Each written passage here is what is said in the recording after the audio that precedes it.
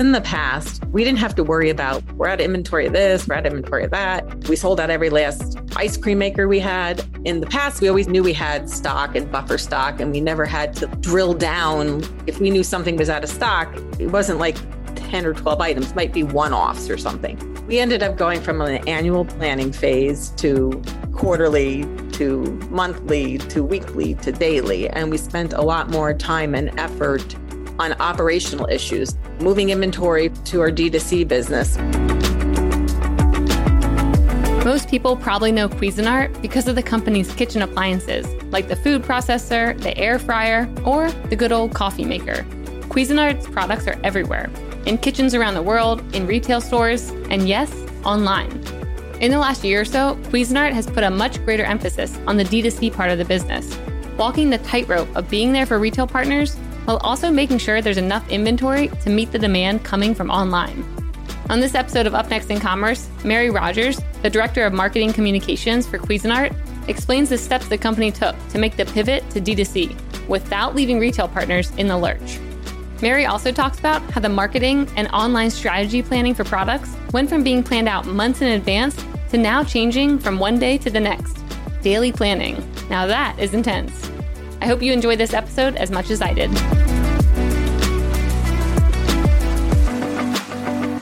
Really quick, I want to say thank you to our awesome sponsor, Salesforce Commerce Cloud. And I'm going to allow them to give you the inside scoop into some of the findings from their most recent State of Commerce report.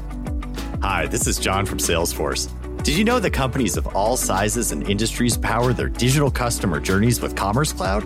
Salesforce Commerce Cloud delivers B2B and B2C commerce, as well as order management around the globe. And with Commerce Cloud, you can engage with your customers anywhere and personalize interactions everywhere. Scale and innovate with ease and drive some serious growth for your business. And speaking of innovation, we recently surveyed nearly 1,400 commerce leaders and analyzed the consumer shopping and business buying behavior of more than 1 billion customers worldwide. And we uncovered emerging trends that will influence how companies can be successful and stay ahead in this ever-evolving landscape. To check out the trends we discovered, go to sfdc.co/commerce insights. That's sfdc.co/commerce insights, one word. Before we get started, I wanted to remind you to subscribe to our weekly e-commerce newsletter at mission.org/upnextincommerce. It's amazing. It's great. You will learn a lot of good things. Go subscribe. Welcome back to Up Next in Commerce. I'm your host, Stephanie Postles, CEO at mission.org. Today on the show, we have Mary Rogers, who currently serves as the Director of Marketing Communications at Cuisinart. Mary, welcome. Hi, I'm so glad to be here today and join you. I'm really excited about talking all things marketing. Yes, I cannot wait. So I'd love to kind of, before we get into Cuisinart and your role there, I want to hear a bit about your background and how you even entered the world of housewares and cookware and all of that. So back in the day, I actually worked for a retailer, and I worked in the housewares department, and I kind of went up through the ranks there, getting to the level of like assistant DM. And so that wasn't my favorite thing, because it was involving a lot of like scheduling people and logistics. And that was kind of my foray into the home goods area. And then I also did work for a publisher for a short period of time, because my background was basically literature and journalism up to that point when I was studying in college. And then I transitioned into marketing at that point in the publishing world. Very cool. And when did you get introduced to the role at Cuisinart? So I worked for a company who was much more of a legacy company. I worked for a company called Farberware. They were really well known. Yep. They had a manufacturing facility in the Bronx, and they basically did everything there. We did product development, engineering. It was a really great learning experience. I worked for another company called Dansk, who is now owned by Food 52. They just bought them recently. Cool. And my boss there went to Farberware, and he asked me to join him there. And then that got sold and dismantled in in 96. And I had always had Cuisinart on my radar. I thought it was a really great up and coming young kind of small organization that I felt had a lot of growth potential, which turned out to be true. And so I actually reached out to them. And I didn't know it at the time, but they were looking to fill a marketing communications position for quite a long time. Their previous person in the job had left. Mm-hmm. So I kind of was like the only candidate, but they loved my background and obviously my experience in housewares, and also the fact that I had pretty deep product development experience. That wasn't the direction I wanted to go in like permanently. I mean, I'm glad I know that process and I've done it, but my real expertise is marketing communications. So it's really interesting because when I joined in 96, as you can imagine, it was very they really hadn't done any real marketing, not much advertising, they just really were kind of scrappy entrepreneurs. I kind of think of ourselves as that still today, but for different reasons. So obviously, as you can imagine, over time, things have changed dramatically compared to when I first started, when we were so focused on things like, print advertising and we matured into things like understanding the value of TV advertising. I actually built a model for the company to show them the impact of TV advertising on sales and trajectory that you can get from that. Mm-hmm. And so we forayed into that and kind of really started building out strength in multiple channels and not just one. I also like to say, I consider myself a modern day marketer because there's so many things you have to be not just aware of, but understand now that you didn't then. It was kind of like back in the day, you knew what the impact was on business, but now you really know what it is because you have hard data. Yeah. Where in the past, you would rely on your retailers or sell through your retailers. And so things are much, much more sophisticated now. And you also have many different avenues to test and learn too. Mm-hmm. Yeah, it seems like too, over the past couple years, I mean, especially the past year, I'm sure everything's had to be rethought, replanned, and planning cycles kind of go out the window. Annual plans turn into quarterly, turn into daily. And how did you guys adapt to that, the changing consumer preferences of all of a sudden people are at home, they're cooking, they, need all the things to make the recipes. And I'm sure a lot of things had to change on your side as well to kind of keep up with that. Yeah, one of the biggest challenges we had in the last basically year and a half, the challenges are similar now, but for different reasons. Mm-hmm. So basically, we keep our eye on very closely on trends. And, when I get up in the morning, I'm reading all kinds of, articles and information, and just everything changes on a dime now, so you kind of have to be on top of it all the time. But we also started to hear things from our retailers, like they were looking for goods that they maybe weren't looking for before, like bread makers, waffle makers, more coffee makers, coffee grinders, because people, during the time when lots of places were closed, they needed, they still wanted a great cup of coffee. They had to make it for themselves, basically. So what happened for us was, I'm really very proud of our team on this because it took a lot more effort. Because in the past, we didn't have to worry about we're out of inventory of this, we're out of inventory of that. We sold out every last, ice cream maker we had. Mm-hmm. In the past, we always knew we had stock and buffer stock, and we never had to drill down. If we knew something was out of stock, it wasn't 10 or 12 items, might be one-offs or something.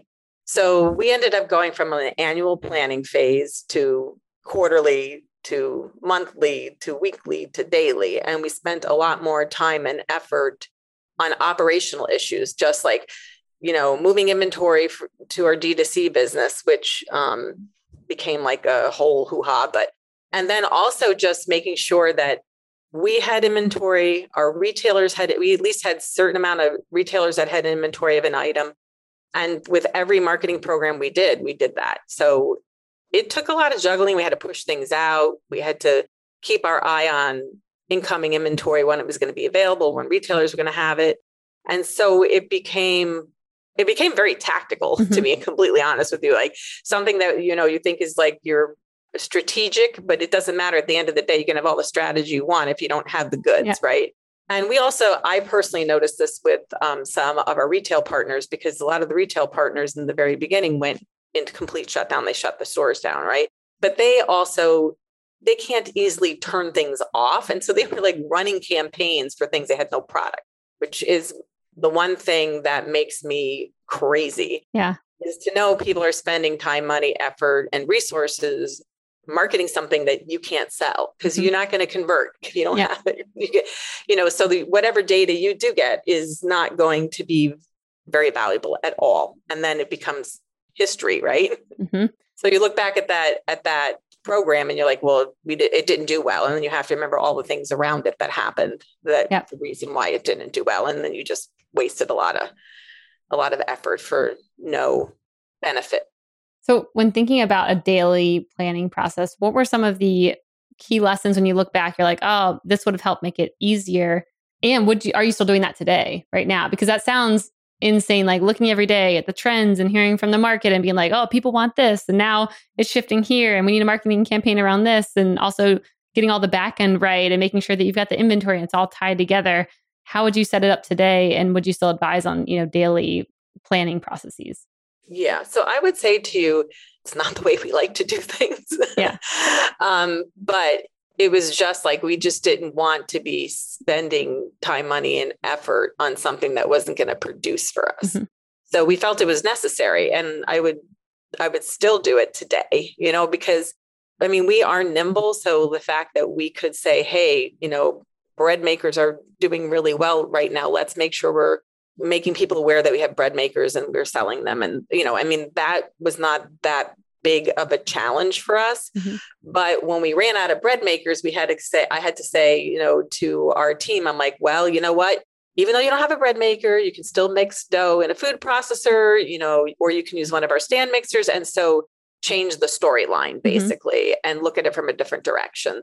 Or the other thing we did is when there was a yeast shortage, start giving people ideas on other things that you can make that don't have yeast, without having to go into the whole sourdough trend, which you got to not exactly making bread today, right? Making do with what you got and just shifting the storyline. Because I think of the amount of searches I've always put in to be like the replacement for soy sauce, the replacement for eggs, and really leaning into that trend of being like, we can't help you here. However, you don't even need that thing. And now maybe you do need it. Like, how do you get your team thinking in that kind of mindset? Because I'm imagining when you come to, daily planning processes, you really have to decentralize the entire team structure to kind of let them make these quick moves and their own campaigns and, setting them free to do what they know is best. Yeah. So, my leadership style is I'm not a micromanager. I don't believe in micromanagement. My personal belief is that when you empower your team to own their business, they're more committed to it. And so that's the approach I take. But I am definitely involved in, all aspects of the business and guiding them in those ways, trying to help them think a little bit differently about their approach. Mm-hmm. But at the end of the day, they're the ones coming up with the alternative content based on those comments. I'm not the one doing that. I'm definitely letting them own all of that themselves. And, we work with a lot of external agency partners. So we work really, really closely with them, and they are also working with each other. So it's not a siloed system. Basically, all our agency partners know each other. Mm-hmm. We are really good at making sure that we're having constant lines of communication open based on whatever's happening in our business. And also, down to any aspect of marketing that we're using to promote product. And then the only thing I would other say is that you had asked me earlier about what's changed compared to last year. Mm-hmm. So, I'm sure you've heard that the supply chain marketplace is still highly disrupted, but for different reasons now. So the reasons now are basically raw material shortages, huge increases in the price of containers, cost of containers. And, most people in in the durable goods category, they are bringing goods into the country. And then a lot of people are spending time trying to diversify their supply chain in order that they're not heavily reliant on one point of reference for their goods. Mm-hmm. But that's also something that can't happen overnight. That's something that has to be, that's long-term, right? That's a long-term position. But we're already hearing in the marketplace that some competitors are basically not going to have inventory of certain items. It's not going to happen. So we also then look at those opportunities and try to capitalize on those opportunities, because if we do have supply of similar product in the same category, we are going to try to help out our retailers and make sure that we get them supply to fill those holes for them. And so our team, we have a decent sized planning team that work really closely with the division heads to make sure that they're focusing on the items that, have the greatest need. So how do you create a open conversation with retailers or other partners to figure out what they're missing? Because it seems like in a way, once you would structure a partnership where they're like, oh, you always give me bread makers, that's what I know you for, I would think that they wouldn't think like, oh, I should share that I also need this, and this, because they're so tunnel vision on like, my partner does this with me. So how do you even go about developing that relationship where they will say, here's some gaps right now in, inventory that we just can't get. Can you help us? Yeah, that happened last year. So those conversations were had over the last year and a half, and our sales team works very closely with their retail partners. And so they're having those conversations on an ongoing basis. So, and, it also helps out our retailers, and it also instills us as, making sure that we're helping them protect their business too, because I'm sure you realize this, like if you went around 6 months ago and you went into some of the retail establishments, you would see empty shelves. You would see big places in like the home goods area where there was like, not a lot to, purchase in person. Mm-hmm. And so, those things are ongoing for us because we also work really close with them planning ahead, because encouraging them to make sure that they get their forecasting, done months in advance so that we can buy against that forecast and protect their orders so that they have good supply, especially as we go into the back half of this year, which, for us, my team calls it our Super Bowl, because that's a really, that's our peak season basically. And so we want to make sure that all the stars align, and, our marketing is pushing the items that we can focus on, but we also make sure that, like I said, inventory is essential for us. Mm-hmm.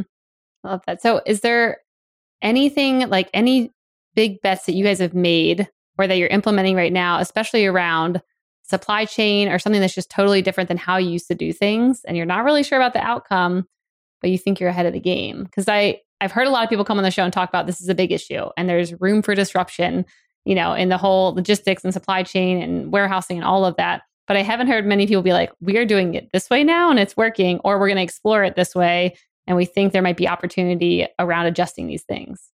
Yeah. I have those conversations all the time. It's like, okay, we need to get our fall marketing plan like locked down, because, and this is like, it's not something you turn on in a day. Mm-hmm. It has to be, those big campaigns, tentpole type things are planned months in advance. And so I was already having those conversations, a month ago, basically, like, these are the items I think we should focus on, but I also need to have confidence that we can have product, mm-hmm. right? So, we honed in on the items that we're pretty sure that we can generate demand, but also have appropriate supply of goods.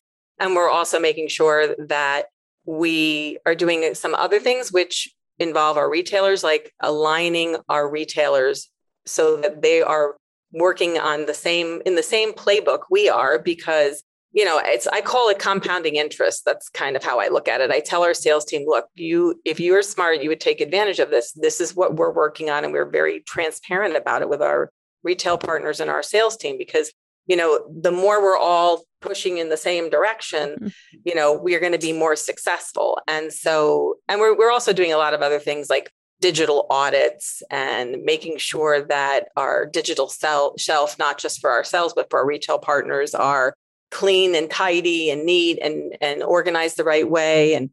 And they have the right data specs and content and all of the things that they need to make sure that they're successful on their side. So it's not just about the marketing that we're doing, mm-hmm. but it's the support that we provide to the sales team and the retail partners that, extend basically.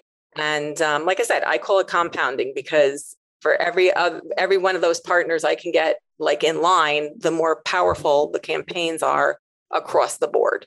Hey there, are you enjoying the show so far? Well, imagine your company's advertising placed right in this very spot during a future interview with another elite e-commerce mind.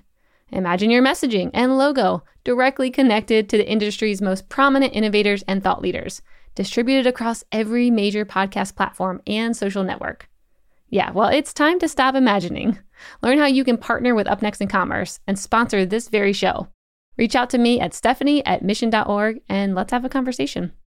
I definitely understand that of like, why wouldn't you all be kind of rowing towards the same, endpoint? If you guys are having a big campaign push, why wouldn't they also kind of invest in the same thing instead of having diverse efforts?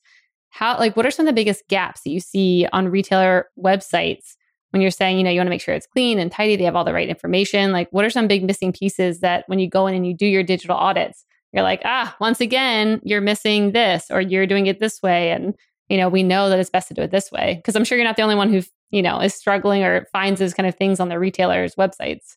Yeah. So basically our focus has been along naming conventions and search. Those are the two things that we've put a lot of effort into. So, on-site search for retailers, every retailer could be using a different partner for search or self-developed search or however they're doing it. It's just that could be different for every retailer. So that's been a big focus for us. And then the other thing too is making sure that any content that we're developing, much more so in the lifestyle area, that we are making that content available for all of our retailers and, sharing out, because that's become, every retailer has different specifications. Like, I want 7 lifestyle images and I want this, and I only take this size and I only take that size, and just the whole logistics end of it. Because as you know, retailers are not like developing content for every product that they sell on their digital shelf. They're not doing that. They're repurposing content. Yeah. I mean, how do you know first if they're using it in the correct way? And also, do you see them putting their own spin on it? Because there's been a few times when I've seen, maybe I go to Cuisinart and I'm like, oh, that was an epic video product placement. I just associate it with you guys potentially. And then maybe I go to, I don't know, Home Goods and same content. Then I go to Macy's, same content. And then you start being like, wait, who started this content? I've seen that happen a few times with brands where they're all reusing the same stuff.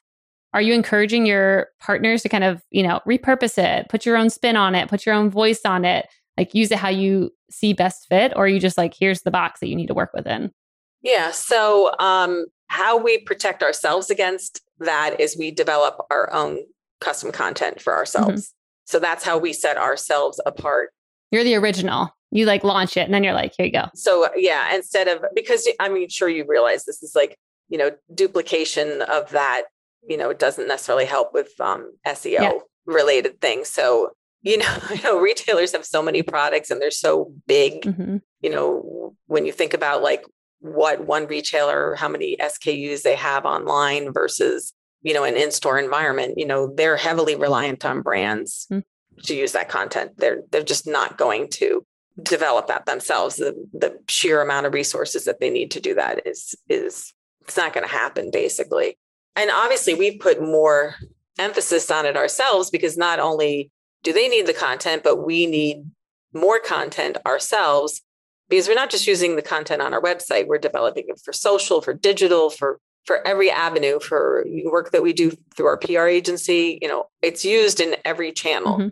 But like I said, the way that we differentiate in that area is that we are also developing custom content for ourselves. And we do also have retailers that they will, change up their hero copy and this and that. When we do those audits, we also make sure that the information is correct and they don't go off the deep end. Yep. I can imagine there being a lot of value in what they're seeing on their side around the kinds of content that's working. Maybe they're getting some kind of content from you in one way and then different styles from another brand. Is there any data sharing there where they give feedback of like, oh, we see, this toothbrush brand doing this and it's working really well. Like our customers like this. Do they ever kind of share that feedback and then help you rethink the kind of content that you all are headed or going to create? Yeah, interesting. That has never happened. But what we have done ourselves is that, we obviously keep our eye on what content performs best. And then we produce more of that type of content. Yep. So, like most brands, user-generated content tends to perform much better. We work with a lot of influencers who obviously build custom content for us. And, that's the stuff that performs much better than, I'm not saying our stuff doesn't perform, but in comparison, it's also it's brand appropriate, has the proper brand essence to it. But consumers like to see other people's, material and they gravitate towards it.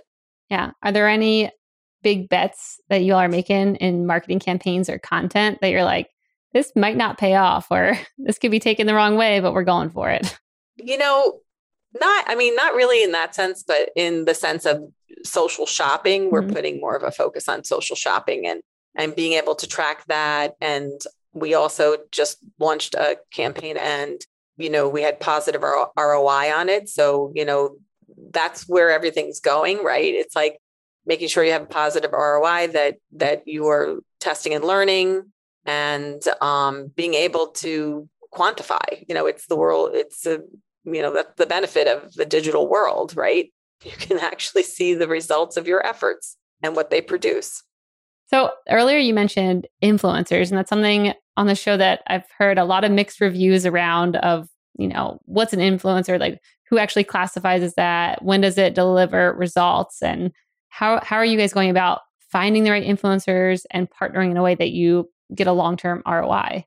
We've been working in this area for quite a long time. We don't focus on like celebrity influencers. That's not our thing. We are most interested in aesthetic and brand alignment, and also the fact that like our consumers are very oriented around food, and food is a big part of their life, and they're very interested in recipe ideas and things like that.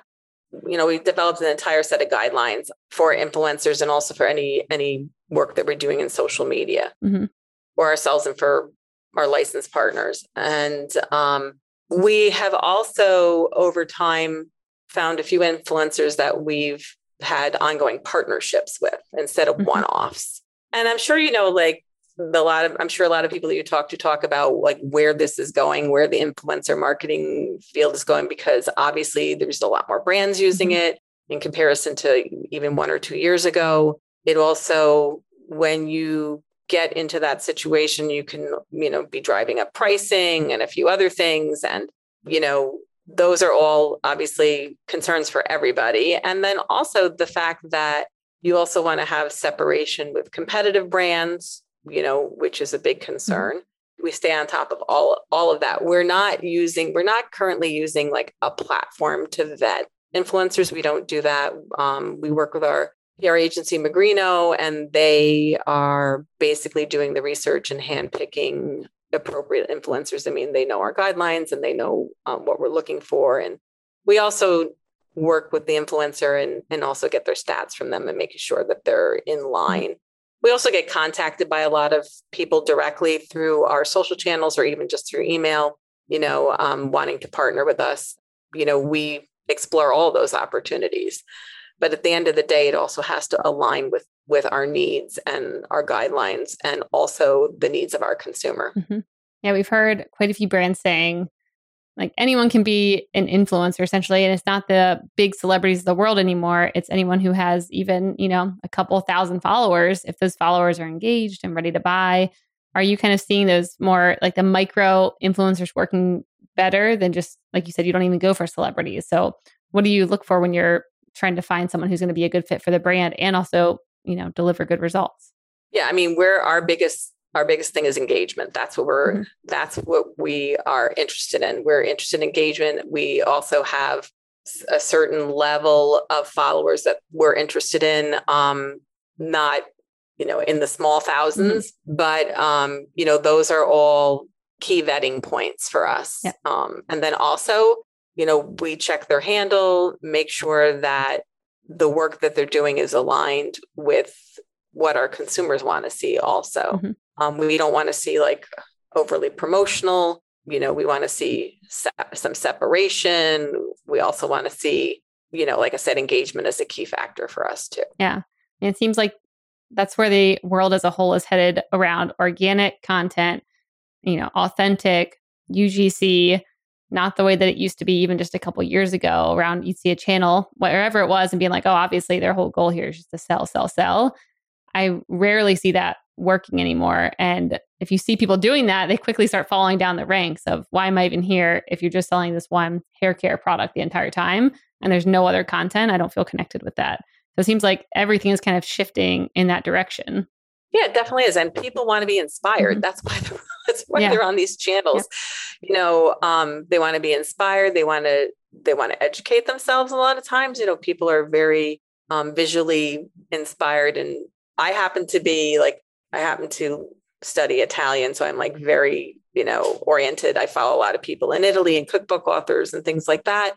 And, I'm there to learn. I'm there to be inspired by their knowledge and the recipe ideas. And it just matters what the consumer is, passionate about, right? Mm-hmm. And that's what you have to deliver to them. They don't want to be hammered over the head every day with like, buy my blah, blah, blah. Mm-hmm. What I mean? That's not why they're there. And then, as you said, what happens is like over time, they tune out. Yep. Are there any, what maybe some would call competitors that you'd be open to kind of being shown up against? Because I see that kind of, being a world where you're like, oh, I really want this influencer. They're really big in the food scene, but they also, use a semi-competitor product. Are you all okay with that? Or are you like, oh, it has to be, semi-exclusive where you can't feature other competitors on your channel as well? Yeah, we wouldn't do that. You wouldn't do that? That's a hard no. We're too competitive. Yeah. Hey, I like it. That's great. Yeah. I mean, we even go to the point where like when you're taking photos and we don't want to see competitive product in a photo. Yep. I assume people over time also do the same thing. But yeah, we're very competitive. We want to see separation. Mm-hmm. We don't want to work with somebody who's like, been all over every competitor known to man. And hey, I know for a fact that people probably go on our channel and see who we're working with and use us as a free, mm-hmm. game for not having to find their own influencers for all I know, and we don't do that. That's kind of the lazy man's way out. Mm-hmm. But we don't do that. It's not a long game doing it that way. No, it's a short game. And the thing is, it's like, if you're in this for the long haul, you're going to do it from a strategic perspective and not a tactical perspective. And to me, that's tactical. Mm-hmm. Because you're assuming whatever I'm doing is going to work for you. Yep. And, your brand's a different brand, your consumers have different needs and wants. Like, that's what you need to focus on. Yeah. Yeah. And it's putting way too much trust in another team that you don't even know what they're talking about and why they're doing that. You don't even know why they're partnering with that person. And the other thing is you don't even know what the stats are, mm-hmm. or how it produced or how it performed. I mean, no, at the end of the day, you really don't, but, yeah. So we don't do that. It's not even in my mindset, to be completely honest with you, but I'm not saying that other people don't take that tactic. Yeah. Yeah. Got it. So earlier you were talking about, creating these shoppable experiences. And before the show, I mentioned also headless commerce, and you're like, oh, I mean, is that even a term anymore? We've been doing that forever. I want to kind of hear, what you guys are seeing around what some would still say is kind of a trend. And, we've had some people be like, that's not even a thing, or it's here to stay. And I'd love to hear your perspective, since you guys are the maybe OGs in this. You've already been doing it. And it was one of those things where we did it for a different reason. Well, It was a similar reason, but different. So this is like years ago. Our shopping cart aspect of our website is completely separate from the web property. Mm-hmm. And the reason it was done like that was that we were working with a fulfillment company. We've been selling direct to consumer for years and years. It's just that we used a fulfillment company. Consumer had the shopping experience on our website, but the orders were sent to a fulfillment organization. They fulfilled them.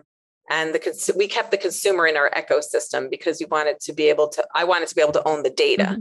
So this was like more like forward thinking, like, now this is like all the trend. People are like, first party data, but that's how I protected my first party data years ago.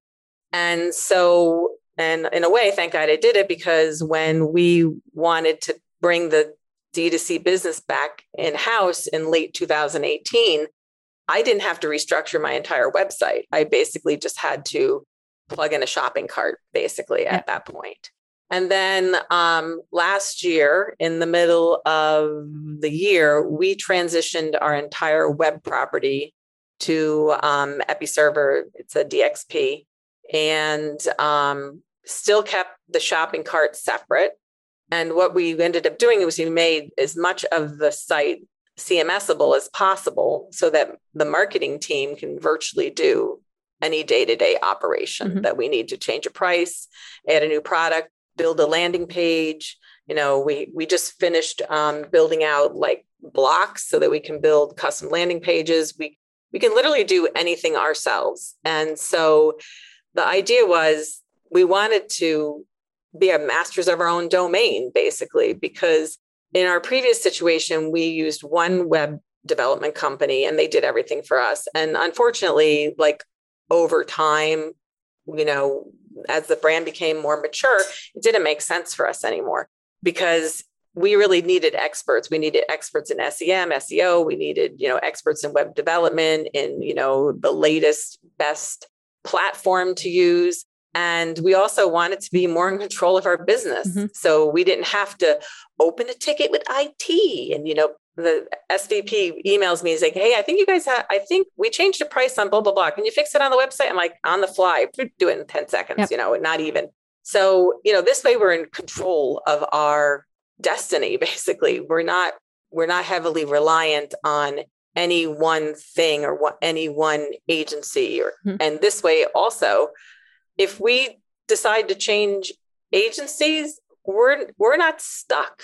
And that's one of the things that is really important for us and for our business, and not having to get in line at the deli stand. And, no, seriously, it's like, I say I'm a point A to point B person. Like, I don't want to have to go through 5 people to do something. I want to be able to control my destiny and the destiny of the company and the brand. And that's how I look at it. And that's how, it's more work for us because now instead of dealing with one agency, we're dealing with multiple agencies, but that's what's best for the company. And that's what's best for the brand, because when you get to a certain level, you need to be reliant on experts in the field. And this is where vertical integration is not necessarily the best thing for your business. So it depends. Like, I know some people are like all up for vertical integration, but what happens over time is when you're not continually developing those people and making sure they stay best in class and they only have one client,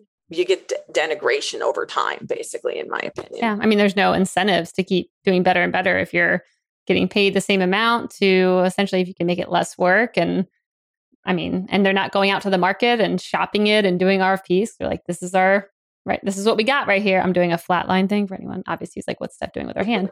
But I also think about it's the company, like the age of the company and, where they're at in that life cycle. And it seems like it always kind of starts with, you've got the founders and then it's very dispersed and you're hiring all these agencies and, I need social, I need this, I need that. And it's all over the place. And then you start to bundle it back up again and bring things in-house. At what point do you think that companies should start considering pulling things back in-house, controlling their own destiny a bit more and not relying on, just 1 or 2 agencies to control what's happening and where they have to wait in line at the deli stand, as you'd say? Yeah. I think it depends on your business because for where we are and where the brand is now, it's more important for us to be working with what I call best in class. The thing is, unless your organization is continually investing in talent, adding headcount and all those things that companies are not necessarily, the sheer amount of people you need to keep that train running is probably unreasonable. And so, for me, I can't even imagine us bundling this all back and bringing it in-house. I just think our needs are greater than that at this point. But I'm not saying it'll never happen. Things change every day, right? But at the end of the day, in my experience, when you have some of these in-house organizations, it slows down your business. It's slow. It's like, here's a common service area and there's like 9 divisions and we all have to use the same point of entry and get in line. And it's like, things never happen. It's like the slow boat. It's not easy. And the other thing too, is what ends up happening sometimes with organizations is like, well, let's have so-and-so do it. And they have no expertise. They have no experience. They have no knowledge. And so that person's not really the right one to be there, but Mm-hmm. They're handed the thing and it's not necessarily the best, outcome. So for me right now, I'm not intending on rebundling, and the sheer lift on that would be insane, Yeah. I think it also lets the team go and hire too, which I love. I mean, the teams being able to find a cool vendor and find a cool agency to work with that maybe, executives would have never had time to even stumble on. I mean, that's how we even got our start with Salesforce, was one team within Salesforce betting on us and being like, let's try this company. It's small, but they want to make a podcast. Let's go for it and, partner with them, and just getting that one opportunity to then spread within the company and do a good job and prove yourself. I think that's how a lot of innovation can happen, by just letting the teams, go and source those cool opportunities or companies to partner with. And the other thing too is you have to remember, when you're working with agency partners, they have other clients that you learn from. Mm-hmm. They're bringing you ideas that they've seen possibly be successful with other clients in in completely different industries. And so, there's a lot of built-in advantage there, right? There's built-in knowledge, there's built-in advantage. I also think that they understand our business. We're teaching them over time our business. And so they're invested in it, they're invested in making sure we're successful, and we're doing the same. I think sometimes when you vertically integrate, the motivations may be different. There's maybe not necessarily that hunger over time, right? And so depending on what that situation's like internally depends on how successful that is. Mm-hmm. Yep. Yeah, totally agree. Love it. All right. Well, let's shift over to the lightning round. The lightning round is brought to you by Salesforce Commerce Cloud. This is where I ask a question and you have a minute or less to answer. Are you ready, Mary? I'm ready. All right. So pull out your crystal ball. What one thing will have the biggest impact on e-commerce in the next year? I think social selling. Yeah. Tell me a bit more. What are you thinking? Well, because it's a new channel, it's getting to the point where, we have ways to prove it out.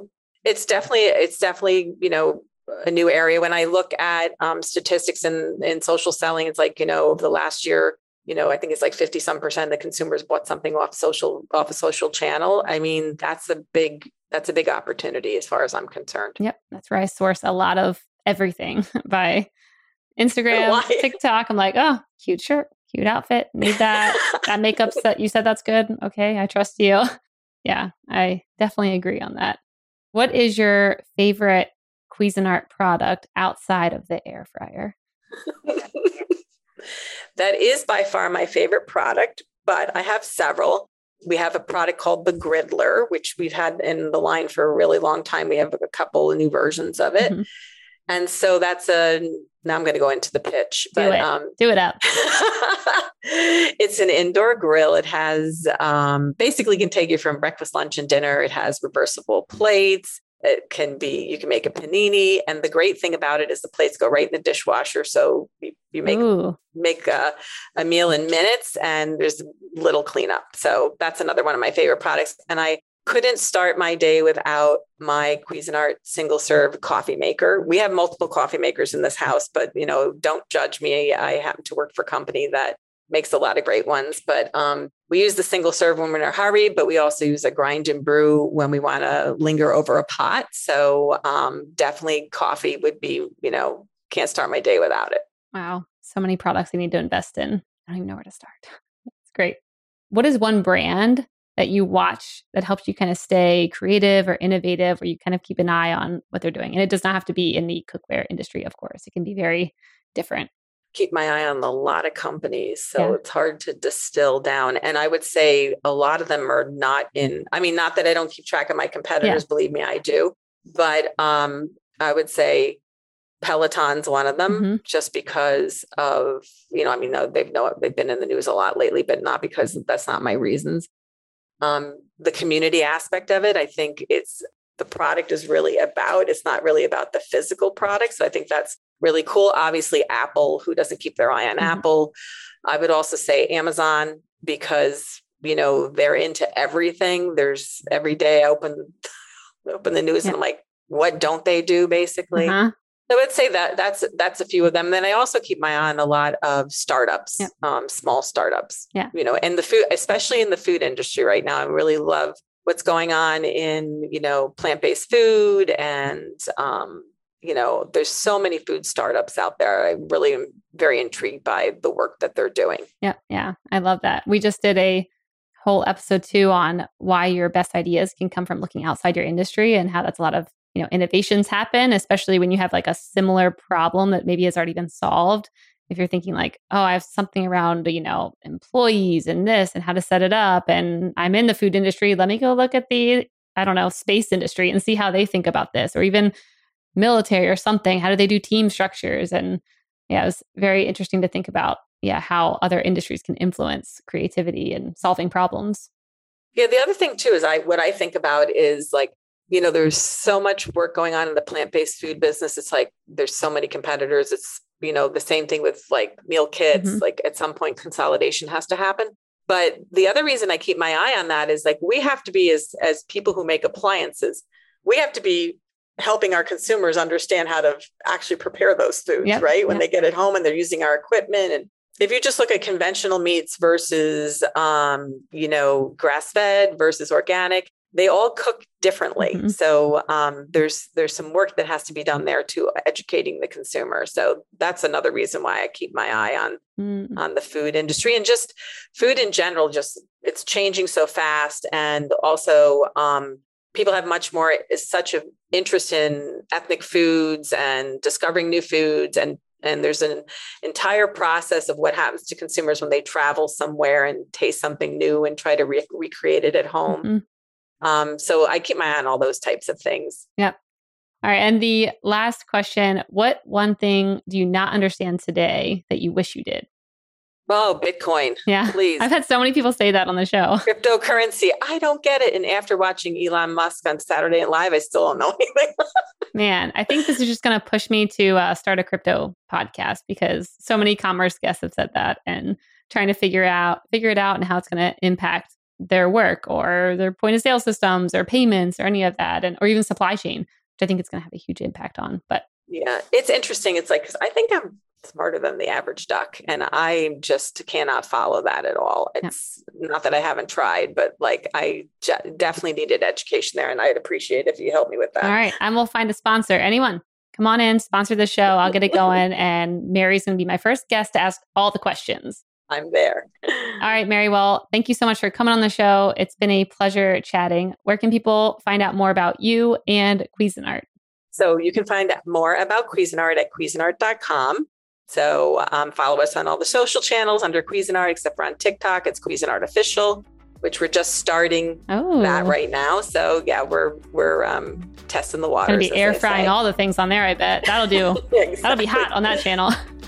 Just started, so we're just getting our feet wet. But and then you can follow me on LinkedIn. It's Mary Rogers.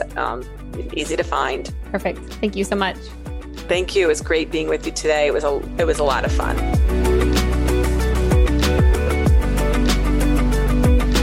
Hey everyone, I hope you enjoyed this episode. If you did, you'll probably also love our e-commerce newsletter.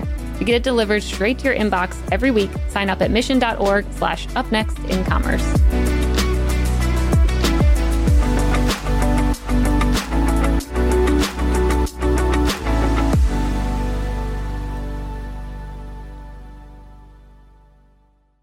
Thank you for checking out another epic hour of business insights and inspiration on the Up Next in Commerce podcast. If you like what you've heard and you're interested in partnering with us to bring your brand to a growing audience of e-commerce experts, reach out to me at Stephanie@mission.org to get the conversation started.